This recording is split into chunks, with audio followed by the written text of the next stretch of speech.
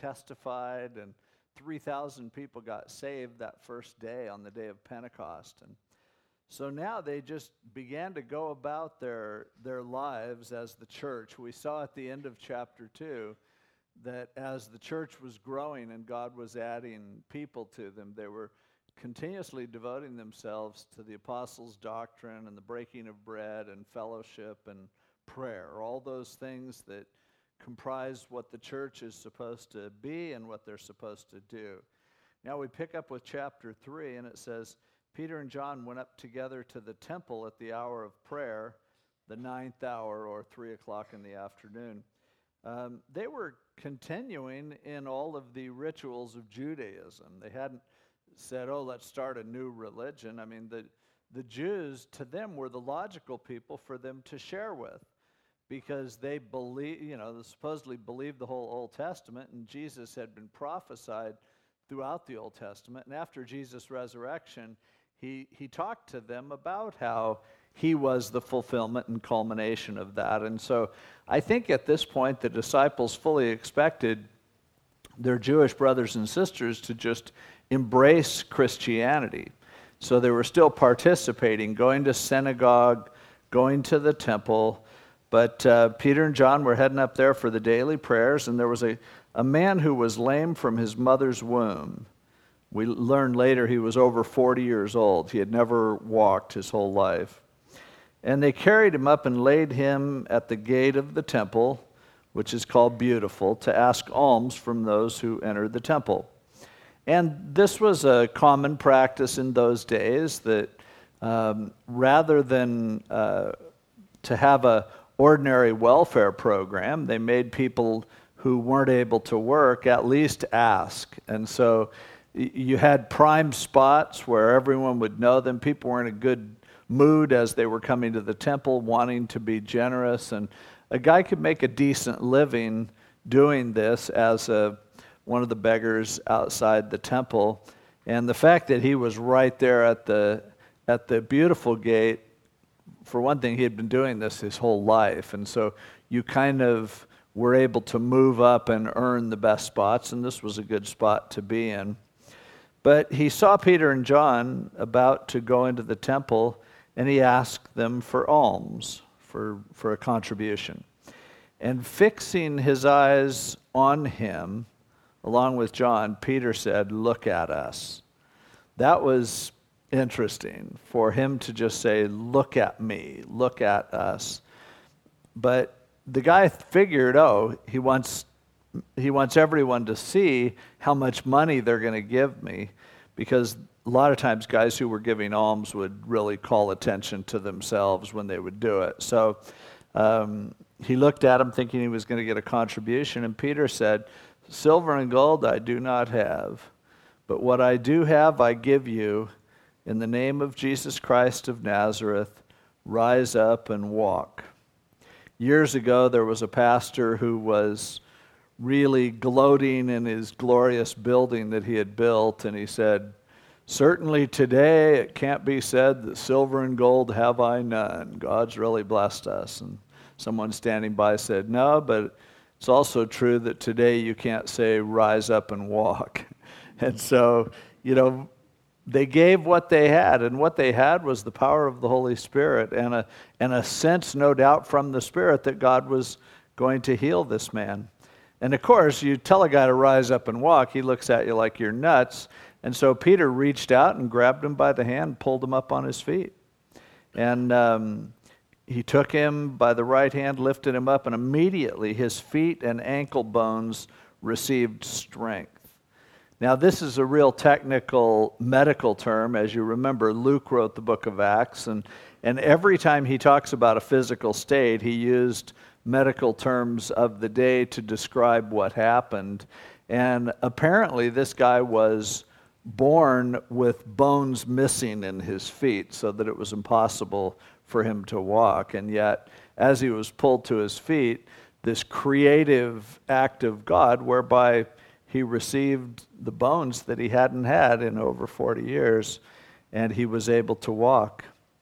And so he leaped up, stood and walked, and entered the temple with them, walking, leaping, and praising God.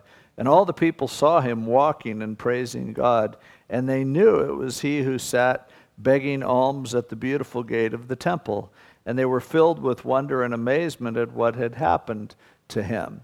So this guy, every day when they would come to the temple, there he was sitting in this prominent position. Always there, the same spot, always begging, always understanding that, people knew him. He had been doing this since probably he was a little kid. Now he's over 40 years old, and there he is. Next thing you know, he's jumping around, walking, leaping, praising God. And there was no mistaken identity. They knew this guy, and they had watched him grow up sitting there. And, nobody was saying, hey, what's up? Were you faking it all these years? No, everyone knew he couldn't walk, and now all of a sudden he can. And so they were just blown away by this naturally because this was a miracle that you just don't see every day. A lot of times seeing a miracle in the life of somebody that you don't really know, somebody can come to you and say, yeah, it's amazing. Yesterday I was on my deathbed dying, and then God touched me, and now I'm in perfectly good health. You go, well, I'd like to see x-rays. Is there somebody who can attest that you actually were that sick? But here, it was no doubt about it. They didn't have to ask for verification. They were amazed. And so the lame guy was hanging on to Peter and John, as you can imagine. And all the people ran together to them in the porch there on the side of the temple, which is called Solomon's Porch, and they were all greatly amazed. And when Peter saw it, he responded to the people. He's like, here's my chance for my second sermon. And he said, men of Israel, why do you marvel at this? Why is this surprising you? Or why look so intently at us as though by our own power or godliness we have made this man walk? This shows us some things about Peter and John right away. If I had been used by God to do something amazing like that, I'd appreciate the attention. I would think, yep, that's right. It would be hard to say, look, don't look at me like I've done some amazing thing. And so often, no matter in what small ways God uses us, it's tempting to take some of the glory to ourselves. It's tempting, and it's hard because a lot of times when someone is appreciative of what God has done through you, there is no real gracious way of handling that appreciation. Somebody goes, oh, yeah, boy, I saw how you ministered to that person. That's just really amazing. Or, oh, that Bible study just really changed my life. Well, what can you say to that? If you go, oh, it's not me, it's the Lord, they go, of course. I didn't think it was just you. I'm just letting you know that God used you. And so a lot of times you can have a false humility that ends up looking really goofy. And in the same way that if somebody comes up and says, that Bible study was just amazing, and as a speaker, as a pastor, you go, yeah, well, it doesn't just happen that way. I put like 30 hours into that thing. And so, you better, and besides that, I think my message last week was even better than that one. Why are you making such a big deal about this one? All my messages are powerful, and so there's this thing of when God uses you, it's hard not to be invested in it, and it's hard not to feel identification with it, because when we do lousy, I know sometimes I'll give a message, it's just subpar. I know if I had, just tweaked a couple things, it could have been better. Sometimes I have that feeling, and then people still come up and say it was great, but then I realize how discerning they are. But the thing is, if they're going to criticize it, it really hurts me. But that too betrays that I'm a little too involved in this process. But Peter and John, right off the bat, they go, why are you so surprised? For one thing, Jesus rose from the dead. Why are you so surprised that he could heal a guy with bad feet? And then why are you looking at us and hanging on to us and congratulating us? Believe me, if I could do that at will, I'd head down to the hospital and do it for a whole bunch of people. So, I mean, this is freaking me out as much as it is you, but this is just God, and I don't want you guys looking to me like I've done some amazing thing. And so then he puts the attention on God, and he says, the God of Abraham, Isaac, and Jacob, the God of our fathers, glorified his servant Jesus. Now check this out. Whom you delivered up and denied in the presence of Pilate when he was determined to let him go. But you denied the Holy One and the just and asked for a murderer to be granted to you and killed the Prince of Life, whom God raised from the dead, of which we are witnesses. You get the feeling that Peter definitely wasn't trying to soft pedal his message at all. He was being extremely offensive. And they were just going like, wow, this is great, praise God. And he's going, yeah, praise God. The one who did this, you guys just had him killed. You were screaming, give us Barabbas. Does that ring a bell? Do you remember that just a little over a month ago? And his name, verse 16, through faith in his name has made this man strong, whom you see and know. Yes, the faith which comes through him was given him this perfect soundness in the presence of you all. Yet now, brethren, I know that you did it in ignorance, as did also your rulers. That's a nice perspective, because he had every reason to be blasting these guys, and he does let them have it, but he also says, I totally understand, because you didn't know what you were doing.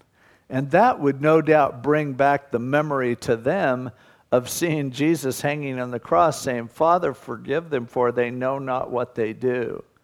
So Peter's saying, God's not going to try to get even with you.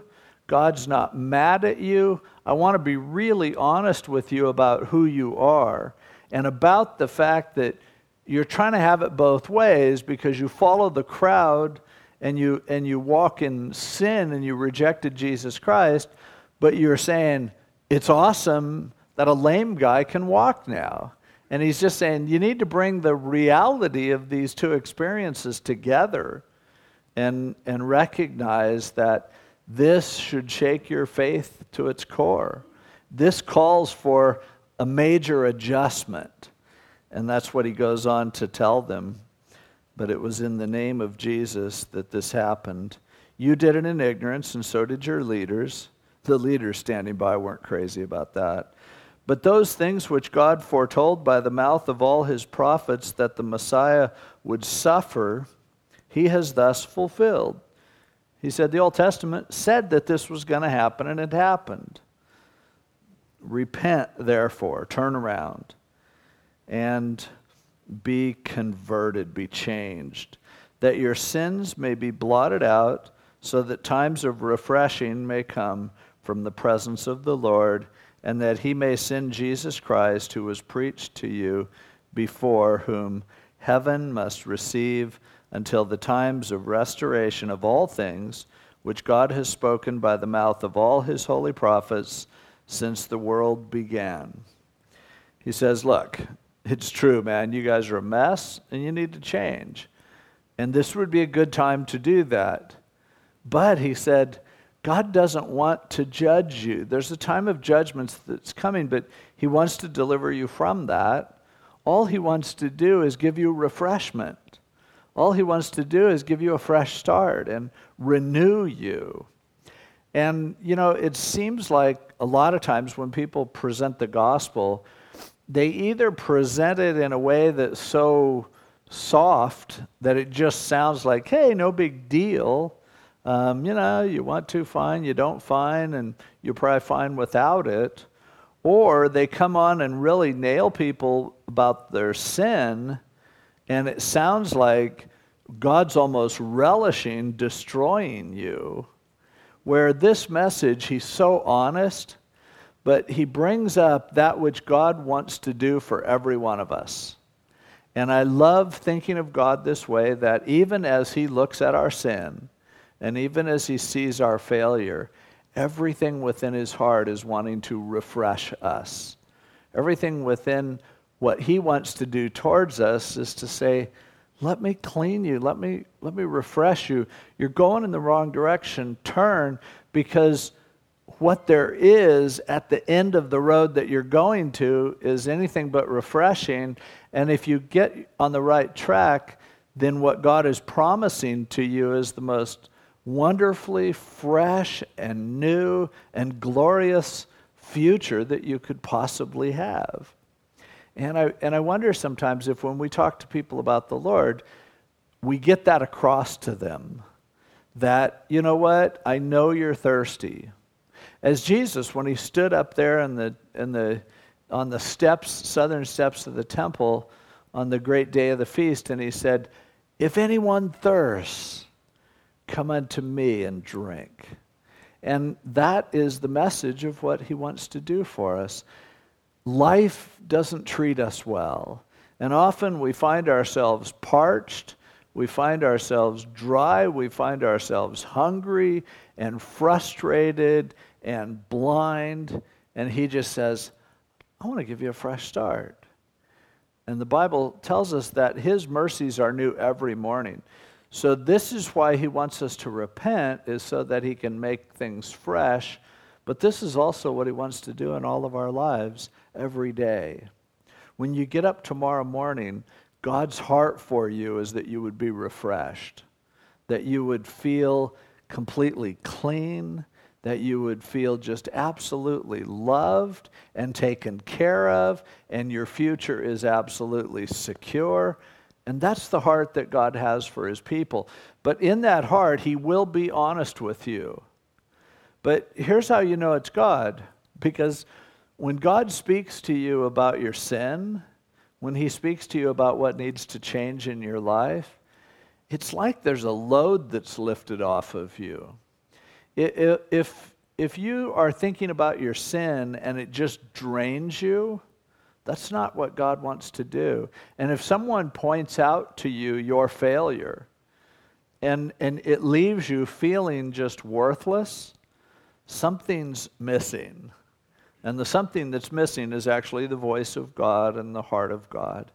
And when I have contact with people, whether they know Jesus or not, whether they want to accept him or not, whether they like me or not, I would just love for people to feel, when they leave my presence, to feel refreshed.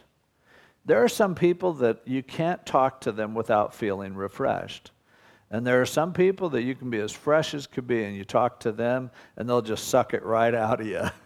And I want to represent his heart, and so I want to look at how I respond to people, and yeah, I want to be honest with them and let them know they can change. You don't have to keep doing what you're doing, but at the same time, I always want my heart to reflect that all God wants is to give you a fresh start. All he wants to do is love you and quench your thirst and all that. And so he says that the time's going to come when God's going to make all things right. And then he says in verse 22, for Moses truly said to the fathers, and this is in Deuteronomy 18, the Lord your God will raise up for you a prophet like me from your brethren. Him you shall hear in all things, whatever he says to you, and it shall be that every soul who will not hear that prophet shall be utterly destroyed from among the people. This isn't some new thing. He goes, Moses talked about this back in Deuteronomy. How could you have missed that? Yes, and all the prophets, from Samuel and those who followed, as many as have spoken, have also foretold these days. He says every prophet told about this opportunity and about this Messiah. You are sons of the prophets and of the covenant which God made with our fathers, saying to Abraham, and in your seed all the families of the earth shall be blessed, there in Genesis. So he says, all of this was for you. You can now have the opportunity to inherit the blessings that were promised through your father Abraham and through all the prophets. To you first, God, having raised up his servant Jesus, sent him to bless you, in turning away every one of you from your iniquities. Yes, he wants you to repent because he wants you to turn away from what's destroying you. God just wants to bless.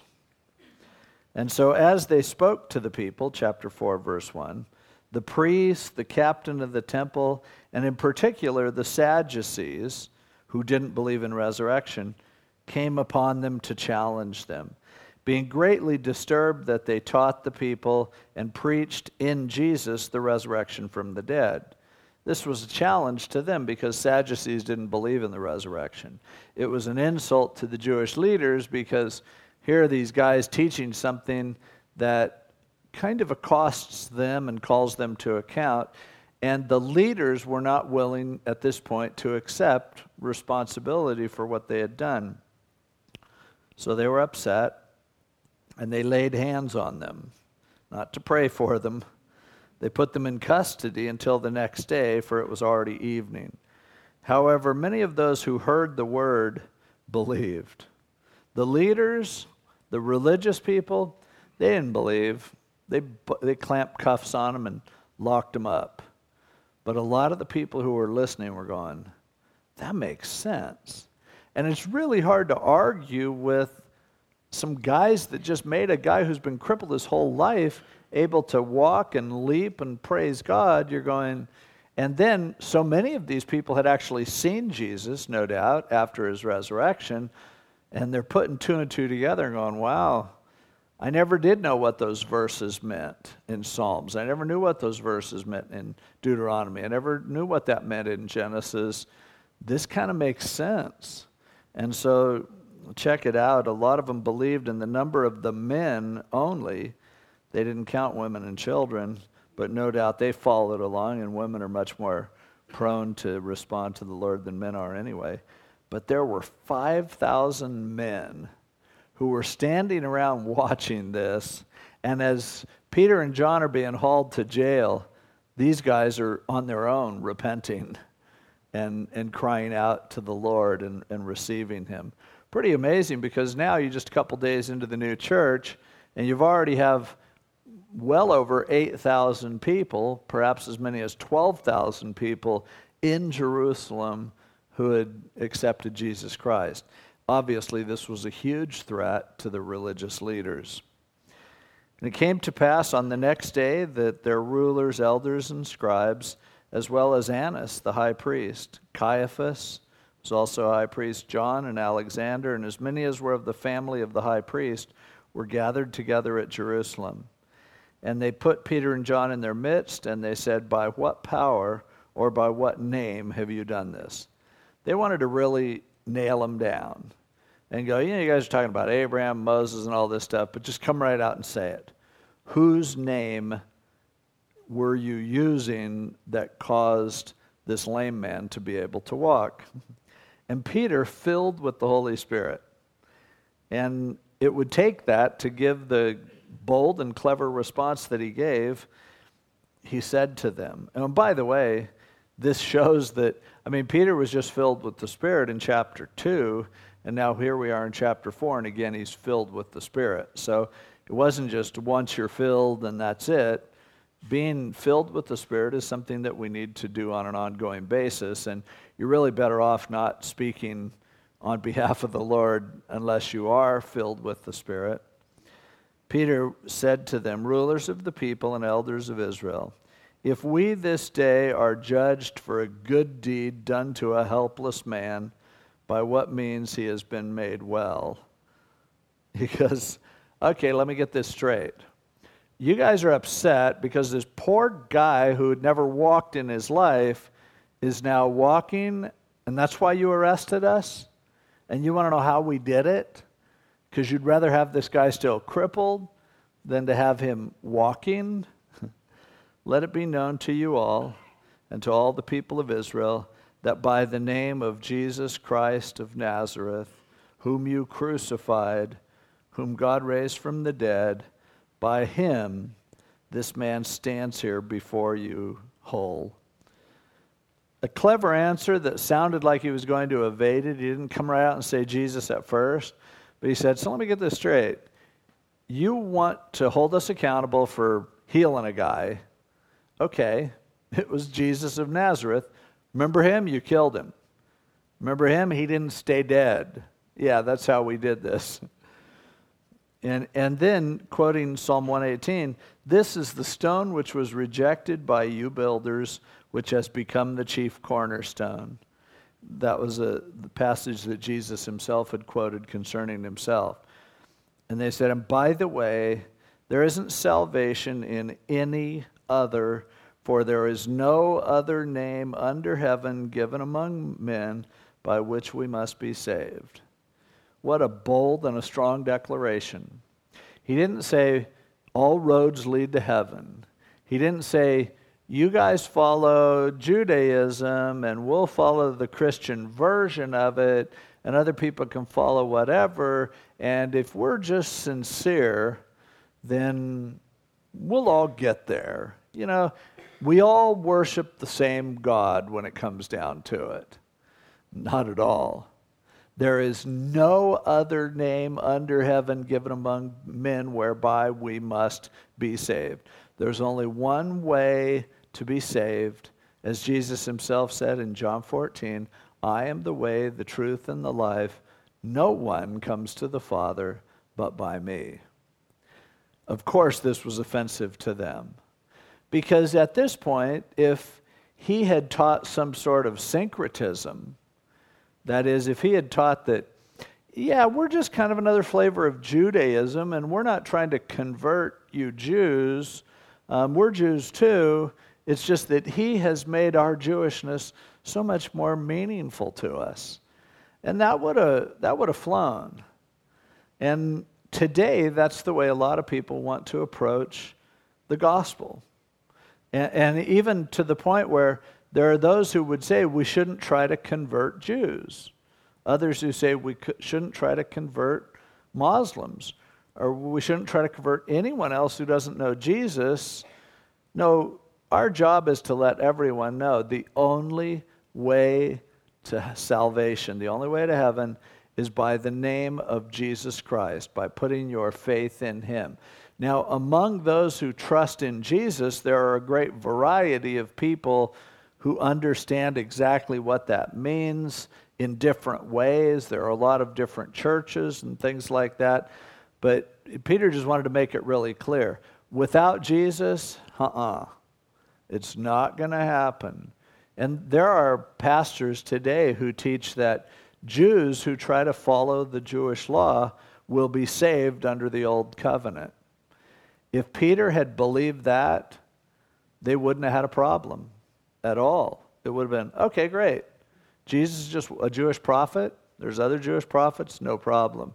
The threat was in the exclusivity of the claims of Jesus and his followers. If it had just been, no, let's all just get along, let's all get together, they wouldn't have had a problem. But they made it clear, no, salvation only comes through his name and no other name. Now, when they saw the boldness of Peter and John, they thought they could intimidate them. But they perceived also that they were uneducated and untrained men. We don't know if how they knew that, maybe just because of the calluses on their hands, or perhaps Luke edited their comments and they weren't quite as clean. Who knows? But they were going, wait a minute, these guys are coming off brilliant, and they're fishermen. I can tell. I know they haven't been to school because we run the school. They didn't go to seminary because we run the seminary. But man, they've got some good points here. They marveled, and they realized that they had been with Jesus. That's heavy. People can tell when you've been with Jesus. And they can tell when you haven't. And it's not just by what kind of a good rap you have or how much you know or anything else.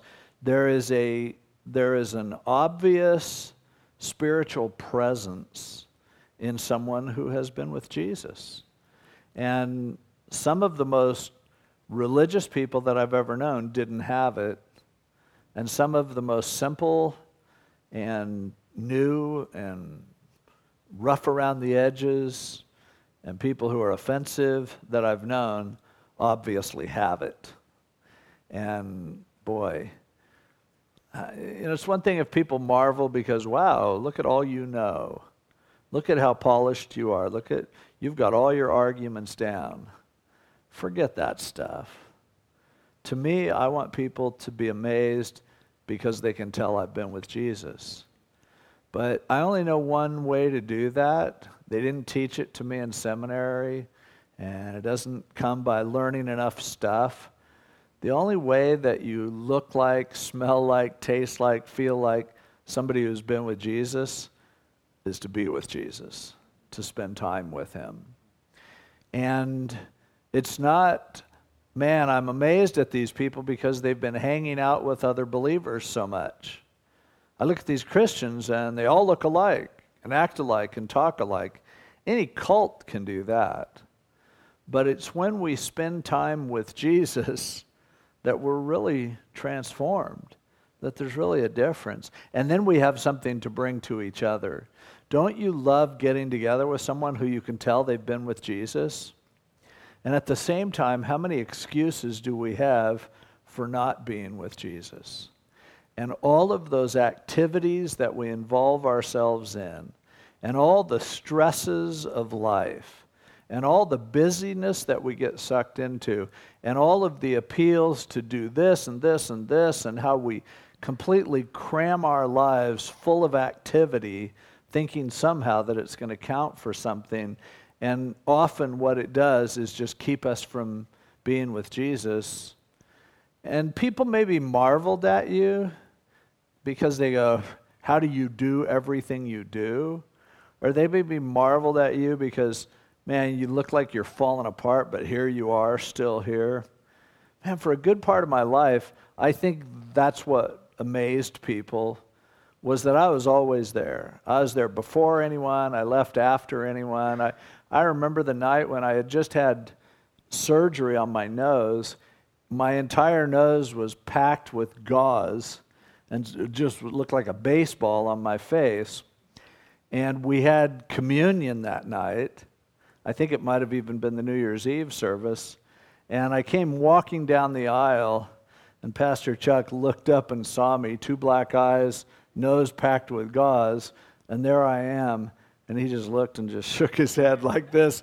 And I was proud of that. I'll be honest with you. I thought, I bet he's really impressed. And I'm sure he was. I'm sure a lot of people were. But nowadays, when people just talk to me about, I'm amazed at how much you do, it doesn't mean what it used to mean to me. Because I'm tired of just trying to fill my life hanging so many hooks in the water that I'm hoping one of them gets a bite. I would rather have people be amazed in a small way at something that has to do with being with Jesus and hearing from him, rather than try to make up for it in volume.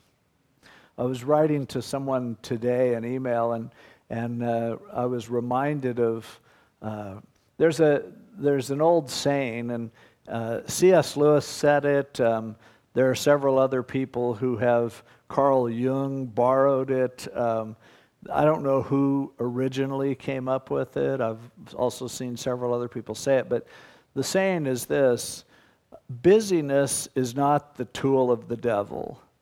Busyness is the devil. And I'm convinced that busyness is the most damaging thing that we can do to ourselves. And it reflects an insecurity of not being okay with knowing what God wants us to do. So if I just do a whole bunch of stuff, I'm sure something will stick. And, you never got that feeling about Jesus, nor do you get that feeling about the disciples. And as a result, when people heard them, even the non-Christians, even the religious leaders, who they wouldn't go, wow, you knew more than I do. No, they knew much more than the disciples, but they could tell that the disciples had been with Jesus, and they marveled. And there's only one way I know of to get that, and that is to be with Jesus. And so, what a great witness, realizing they had been with Jesus. And then seeing the man who had been healed standing with them, they could say nothing against it. How could they complain? At this point, the lame guy comes walking up. Now, they can't say, I don't think he was really healed. We want to examine him. This was all in his head.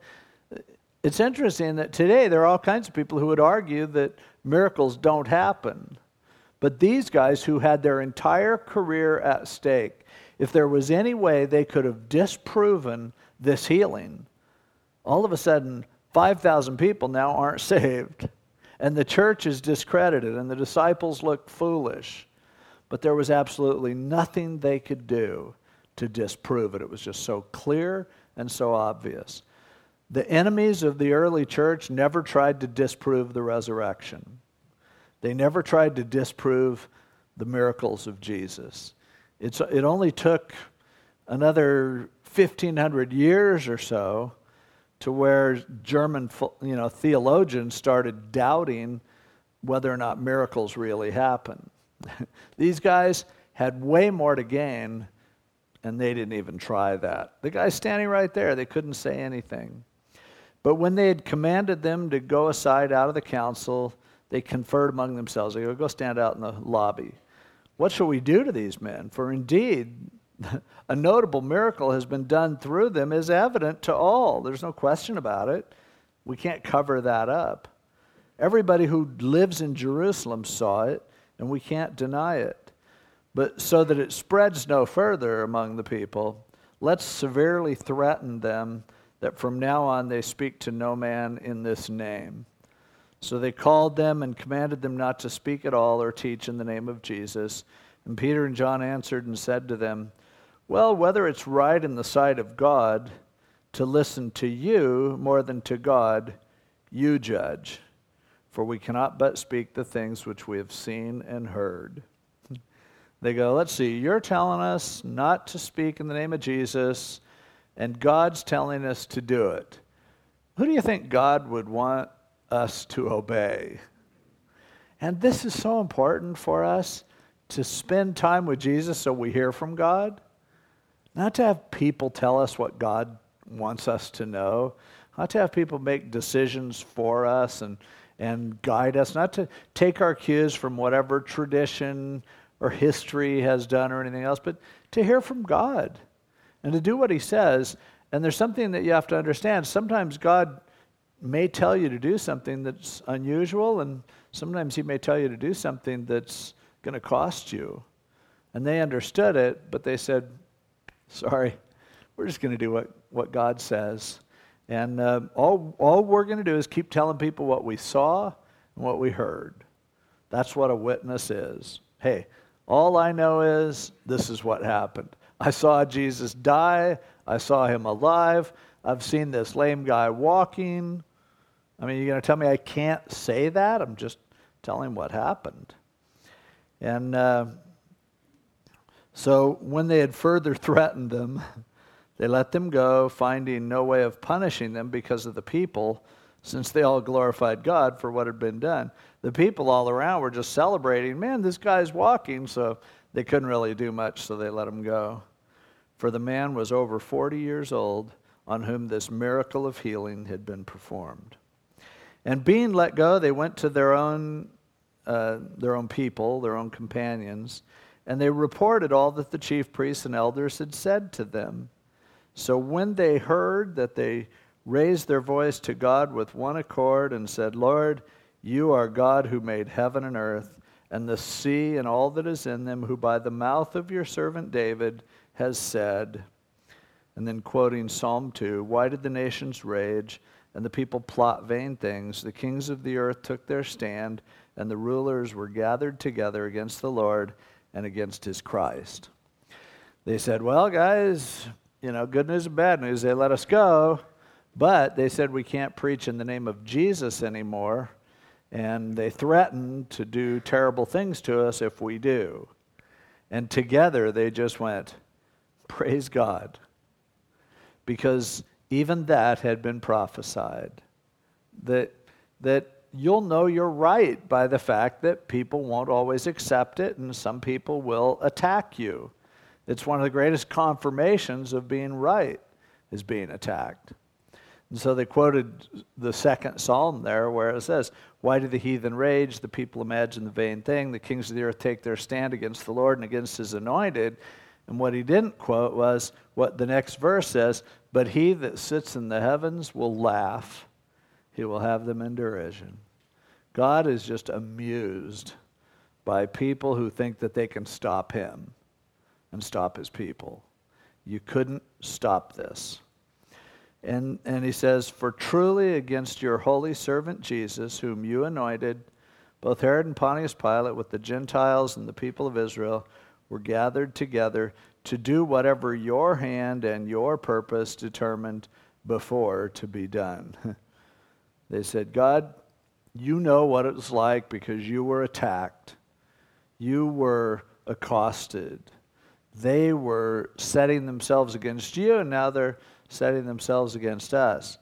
Verse 28 is an amazing verse because he's saying this is what Herod and Pontius Pilate, the Gentiles, the Roman soldiers, and the Jewish leaders all did, but to do whatever your hand and your purpose determined before to be done. They had an awareness that even though people are held responsible for their choices, yet somehow God's sovereignty works through all of that. And they said that, hey, they did that, and it totally fit in with what you had planned even before that. That's an important concept theologically. And it's some of the truths that cause it not to be a slam dunk sort of thing when you're deciding, Calvinism or Arminianism. Hey, a verse like this, if you just took it by itself, it almost sounds like that God just did it and the people had no say in it at all. Now, we know from the rest of Scripture that that's not the case. And reasonably, since they were held accountable, they clearly chose to do it. And yet, in some weird mystical way, God works not just responding to what people do. Openness theology says that God doesn't know the future, but he kind of determines it by doing the best he can to fix what people do and bringing about his ultimate good. That's not what this says. This says, no, that was God's plan before anything could happen. Well, how could it be his plan? Well, for one thing, God knows everything. He knows the future. So his response or whatever, he's not bound by time.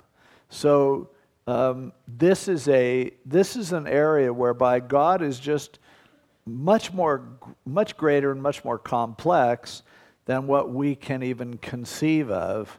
And so for me, my choice is just to believe everything that the Bible says about God. I don't want to make excuses and twist him around and water down what he says. So that's why, in a passage like in the Gospels where Jesus said that he wanted to gather them, but they wouldn't, and therefore he couldn't. I believe that. I believe this too. That's why I'm just not a real good Calvinist or a real good Arminian. I just believe God's so big that anybody who tries to completely explain him is just going to shrink him down to size.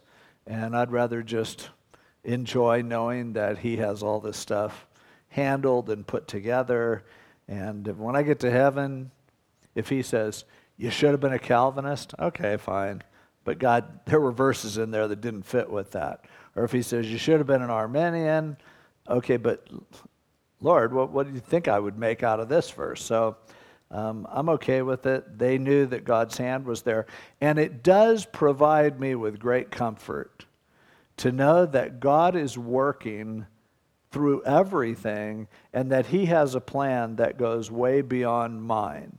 And he has a plan that's much bigger than my sin and my failure and my frailty, and that when it's all said and done, it's all going to look like God's plan. So I'm okay with that. I hope you are too. Now, Lord, look on their threats and grant to your servants that with all boldness they may speak your word. By stretching out your hand to heal, and signs and wonders will be done in the name of your holy servant Jesus. And when they had prayed, the place where they were assembled together was shaken, and they were all filled with the Holy Spirit, and they spoke the word of God with boldness.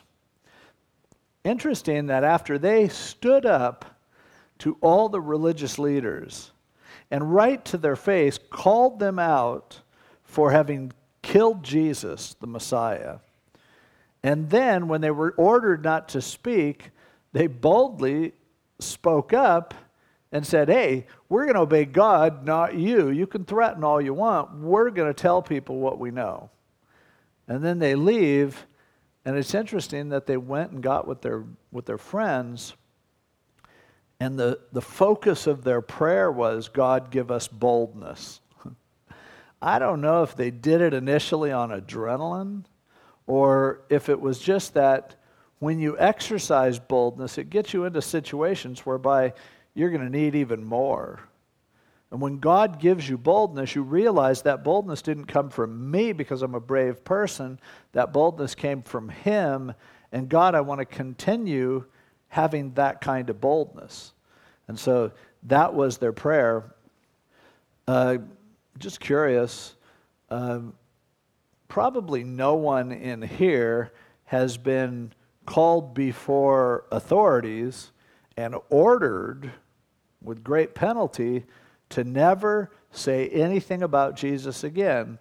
Maybe some of you have been in a job situation or something, or with a relative where it's like, I don't ever want to hear you say anything about Jesus again. And you know, so I don't know all of your experiences, but most of us haven't faced this kind of a challenge to this degree, certainly. And yet, when was the last time you prayed for boldness? You know, they were bold, and they prayed for boldness.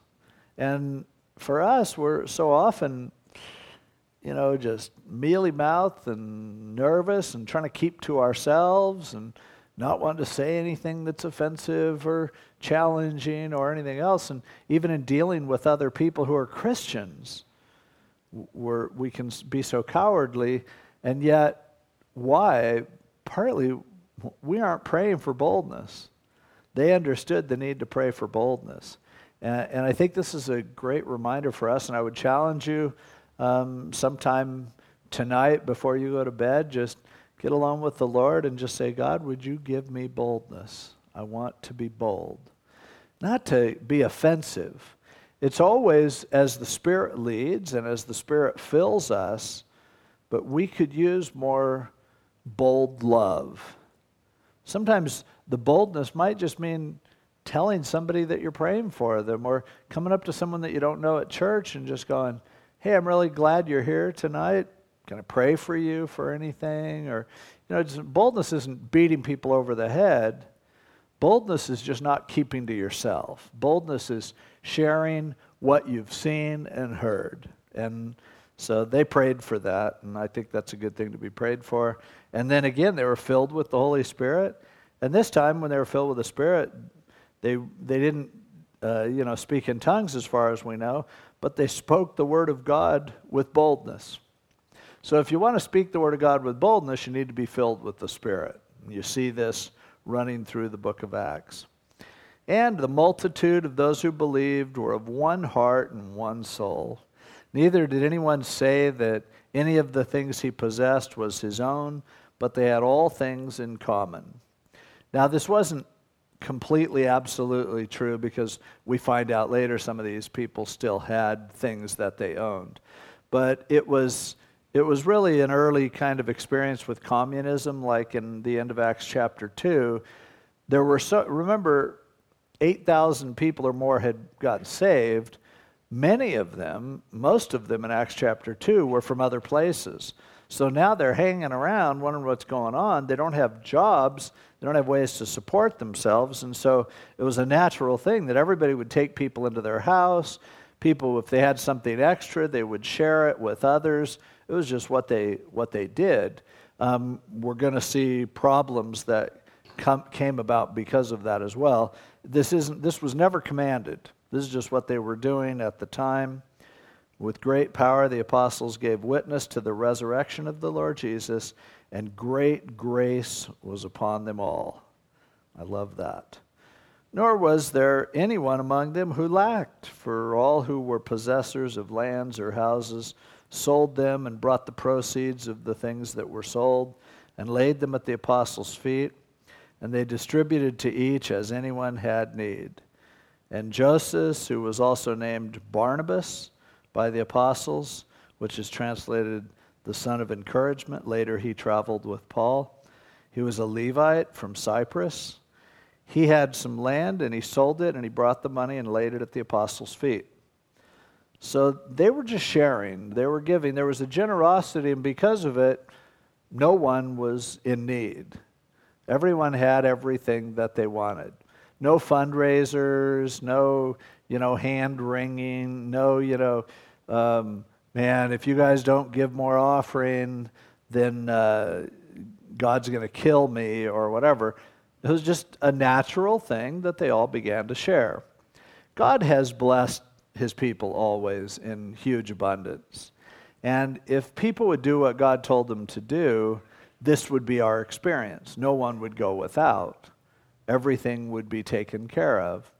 In the Old Testament, they were commanded to tithe 10% of all their increase to bring into the storehouses to do the Lord's work. I don't believe that the New Testament commands that kind of tithe, but I do think that should at least be a bare minimum. But all the estimates that they've given by estimating incomes and looking at church revenue and ministry revenue and things like that, most estimates say that the average evangelical church, the people tithe about 1% of their income. And they say that if everyone who was a Christian just tithed what was the Old Testament minimum and gave 10%, every missionary would be completely supported without raising money. Every church would be able to pay off their mortgage. Everything that they needed to do, salary, everything would be taken care of if people would just do what they're supposed to do. But they don't, so we'll be begging. No, not really. But so this is just what they were doing, and they were giving, and it's in that context. And Barnabas was really appreciated because he sold a piece of real estate, and he just came and gave it to the apostles and said, here's the money. And so a certain man named Ananias with Sapphira, his wife, they sold a possession. And he kept back part of the proceeds. His wife knew about it too. And they brought a certain part and laid it at the apostles' feet. They were copying Barnabas. They liked the appreciation and respect that people had for Barnabas, so they're like, we'll do that too. So they sold a piece of land, and they brought part of the money in and acted like they were giving all of it. Now, they didn't have to give any of it.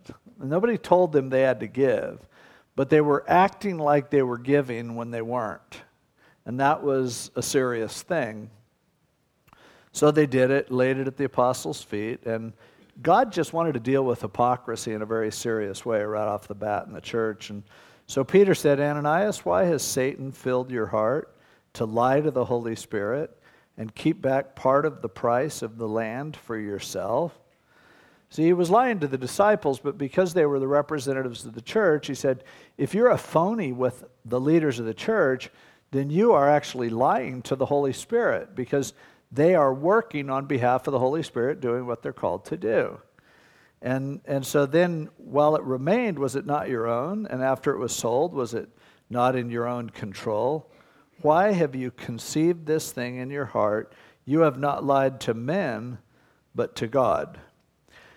Now, he lied to men, and Peter made that equivalent to lying to the Holy Spirit, and now he says, you lied to God.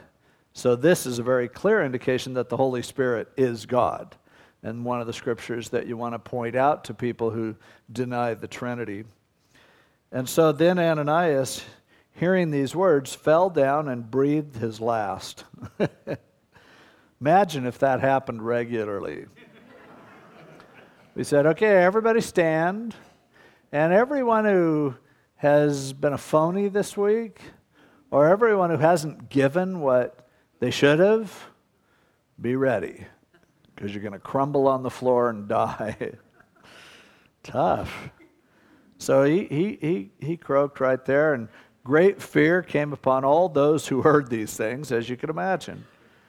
And so a bunch of young guys wrapped his body up in a body bag and carried him out and buried him. And while they were burying him, his wife came along 3 hours later.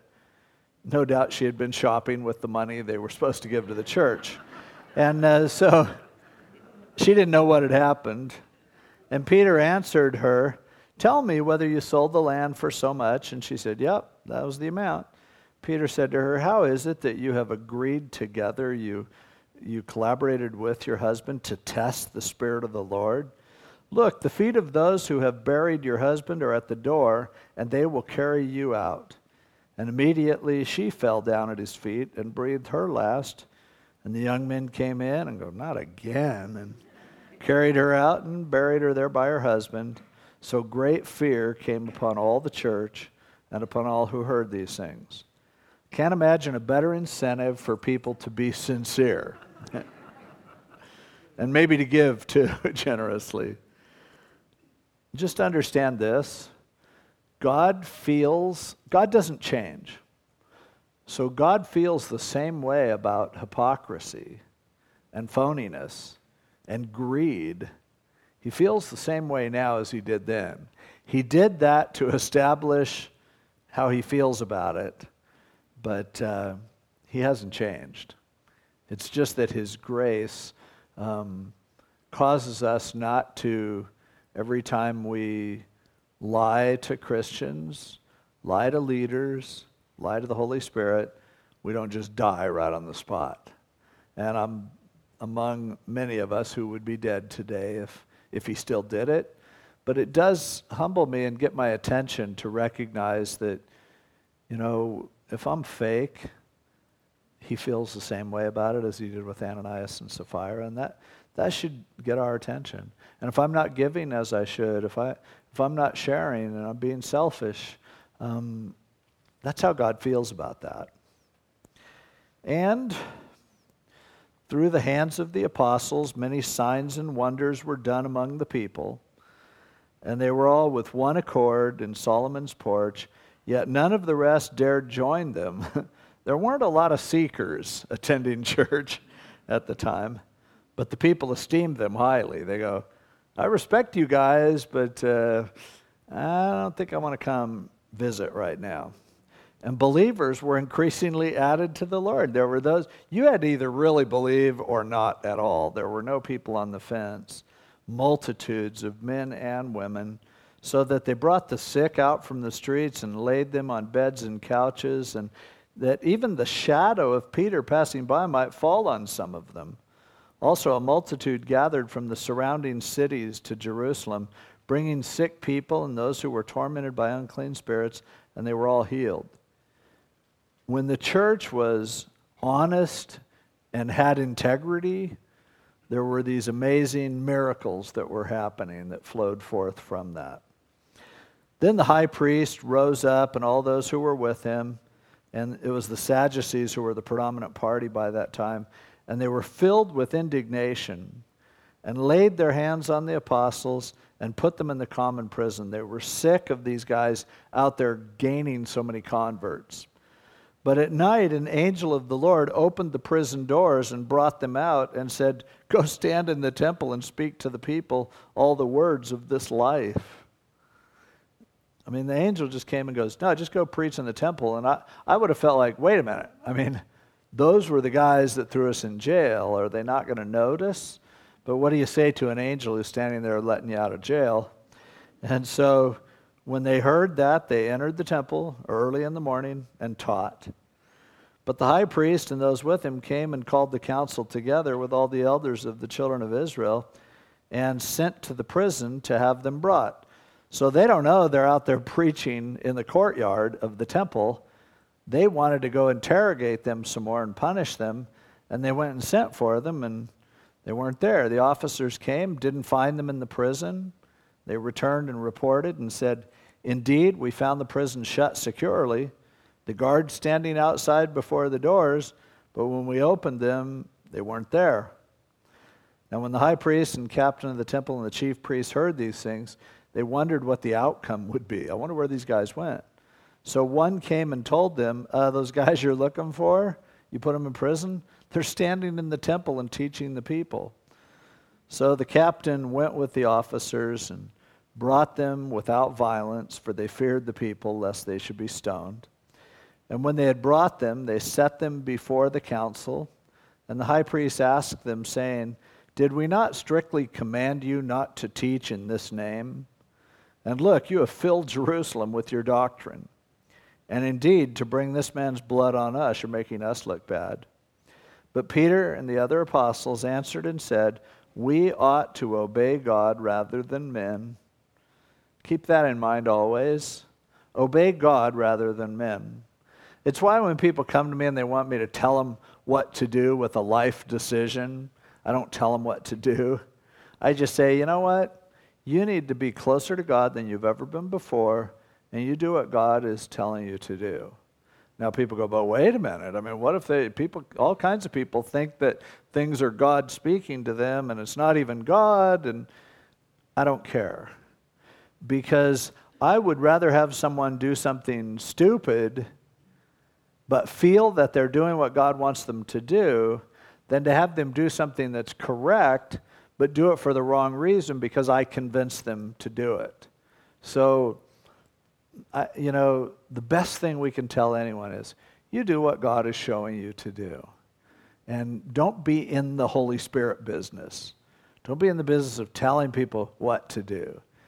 Tell them what the Scriptures say and say you'll pray for them, but you just tell them, bottom line, whatever God tells you to do, do that. Can you trust the Holy Spirit to be able to speak to people in a more convincing way than what you can do? I mean, a lot of times I've told people what to do and they didn't do it anyway. So I would rather just take myself out of the equation. Let me pray with you that God will tell you to do what He wants you to do. And this is an important principle to learn. So he said, "The God of our fathers raised up Jesus, whom you murdered by hanging on a tree. Him God has exalted to His right hand to be Prince and Savior, to give repentance to Israel and forgiveness of sins. And we are His witnesses to these things, and so also is the Holy Spirit, whom God has given to those who obey Him." They go, we're going to obey God. You guys killed Him, and He didn't stay dead. We're going to just tell people what we saw, just like they said before. Now, when they heard this, they were furious and plotted to kill them. And then one in the council stood up, a Pharisee named Gamaliel, a teacher of the law held in respect by all the people, and commanded them to put the apostles outside for a little while. Gamaliel was the man who was the teacher of Paul before he was Paul, when his name was Saul. Remember, when he was bragging about all that he had before he had come to Christ and everything that he had let go of, he said that he was taught by Gamaliel.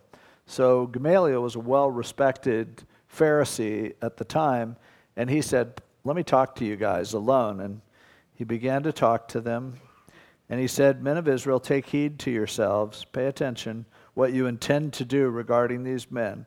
For some time ago, Theudas rose up, claiming to be somebody. A number of men, about 400, joined him. He was slain, and all who obeyed him were scattered and came to nothing. After this man, Judas of Galilee rose up in the days of the census and drew away many people after him. He also perished, and all who obeyed him were dispersed." Basically, what Gamaliel is saying is, we've had all kinds of guys who were very charismatic, who gathered a lot of people to themselves. People got all worked up about it, and then they died. Their people get over it. And so he goes, let's not make a big deal about this. Now I say to you, keep away from these men and leave them alone. For if this plan or this work is of men, it will come to nothing. But if it is of God, you cannot overthrow it, lest you even be found to fight against God. Great advice, and something good for us to remember too when we feel like going on the attack against people or against churches or movements or whatever. To look at it from the standpoint of, you know what? If this is of God, if this isn't of God, it's not going to last. If it is of God, I don't want to be fighting against God. Now, throughout all generations, throughout all church history, there are different movements that, some of them turned out in retrospect to be a bunch of baloney, and some of them turned out to be powerful works of the Spirit. But at the time of the movement, nobody was quite sure, and everyone was wondering.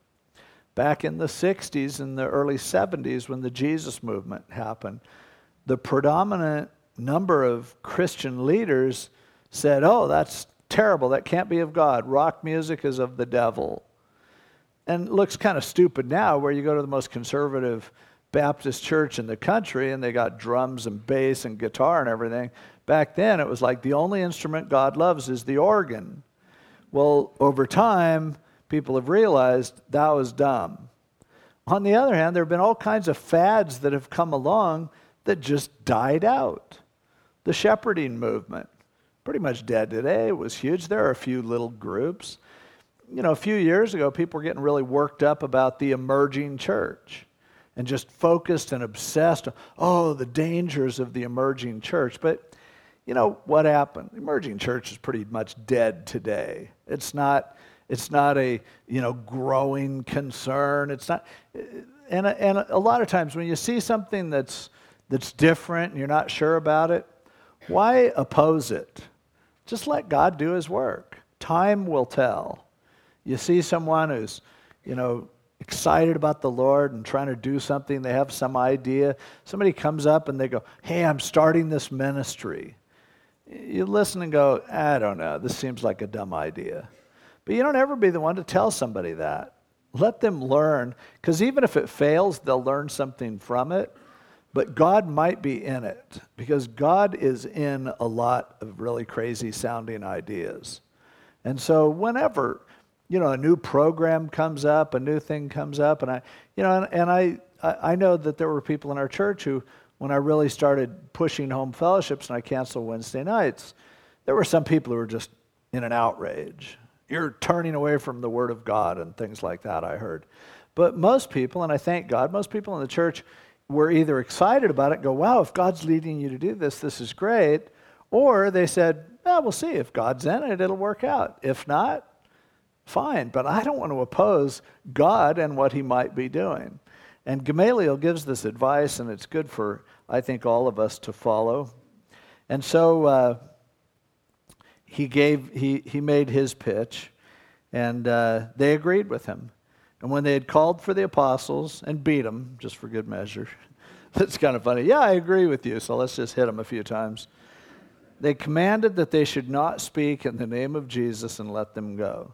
So they departed from the presence of the council, rejoicing that they were counted worthy to suffer shame for His name. Wow, these disciples, they were celebrating, going, it's so cool, because we're now getting persecuted in the name of Jesus. We understand we're connecting with Him. When He was being beaten, we were hiding. Now we're speaking up with boldness, and we're getting beaten, just like our Master. And they were actually celebrating this.